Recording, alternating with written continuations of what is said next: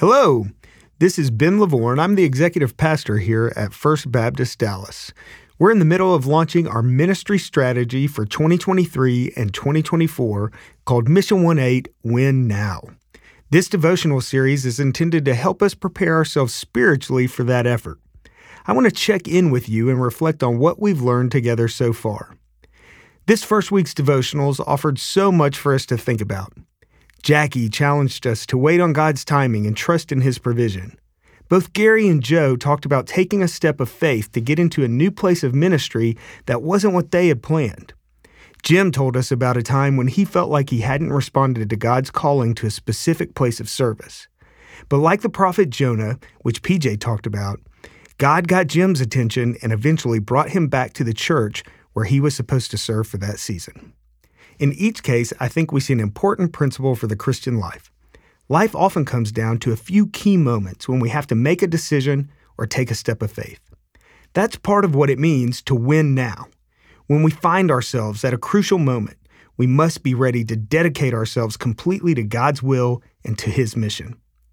One of the greatest examples of what it means to win now is the Apostle Paul, which the pastor talked about in his devotional to begin this series. Paul was willing to give up any comfort or preference that he had, even to undergo great suffering.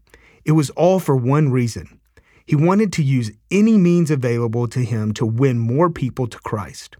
This is the overriding goal of our lives, which we should pursue with everything we have every single day. That is ultimately what it means to win now, to give everything we have, to give our entire lives over to God's service. By being faithful to what God has called each of us to do, God can work through us to win more people to faith in Him. Now, we shouldn't assume that making the choice to win now is going to be easy.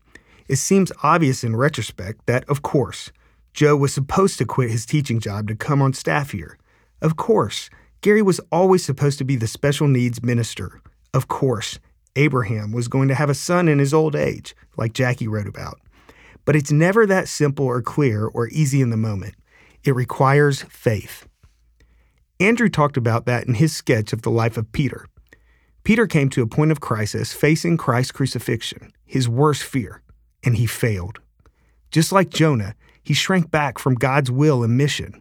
But by God's grace, Peter was restored and became fearless when he took up his cross. As Jim said about his life, God has a way of haunting us until we submit to His will and His ways. Like the prophet Jonah, God can sometimes find very creative ways to get our attention and get us back on track. I want to build off something PJ mentions in his devotional today about Jonah. PJ challenges us to identify 3 people we know who don't know the Lord, praying for them to be convicted of sin and come to trust in Christ. This is our church's My 3 challenge. This is an important initiative we talk about often in Sunday school and in our services. So I want to focus on that with you for a moment. My 3 is very simple. Write down the names of 3 people you know who need to know Christ or find a church home. Begin praying for them regularly, asking God to work in their lives. Look for opportunities to share your faith with them or to encourage them. As a church staff, we want to come alongside you and help you. That's why we offer evangelism training, to help you feel equipped to share what you believe. It's also why we plan exciting events throughout the year and why we invite people to trust in Christ each Sunday. We want to give you opportunities to invite people on your My 3 list to come to church with you so they can hear and respond to the gospel. And we want to equip you to share with them at every opportunity that God gives. Mission 18 Win Now is our church's ministry strategy for 2023 and 24. We have big plans for ways that our church can reach our nation and world for Christ. It's very exciting, but we wouldn't really consider Win Now a success in God's sight unless it starts with each one of us. We need to commit ourselves, day by day, to reaching out to share Christ with the people we know. If we would all do that, just imagine how many people could be won to faith in Christ by God's power working through us.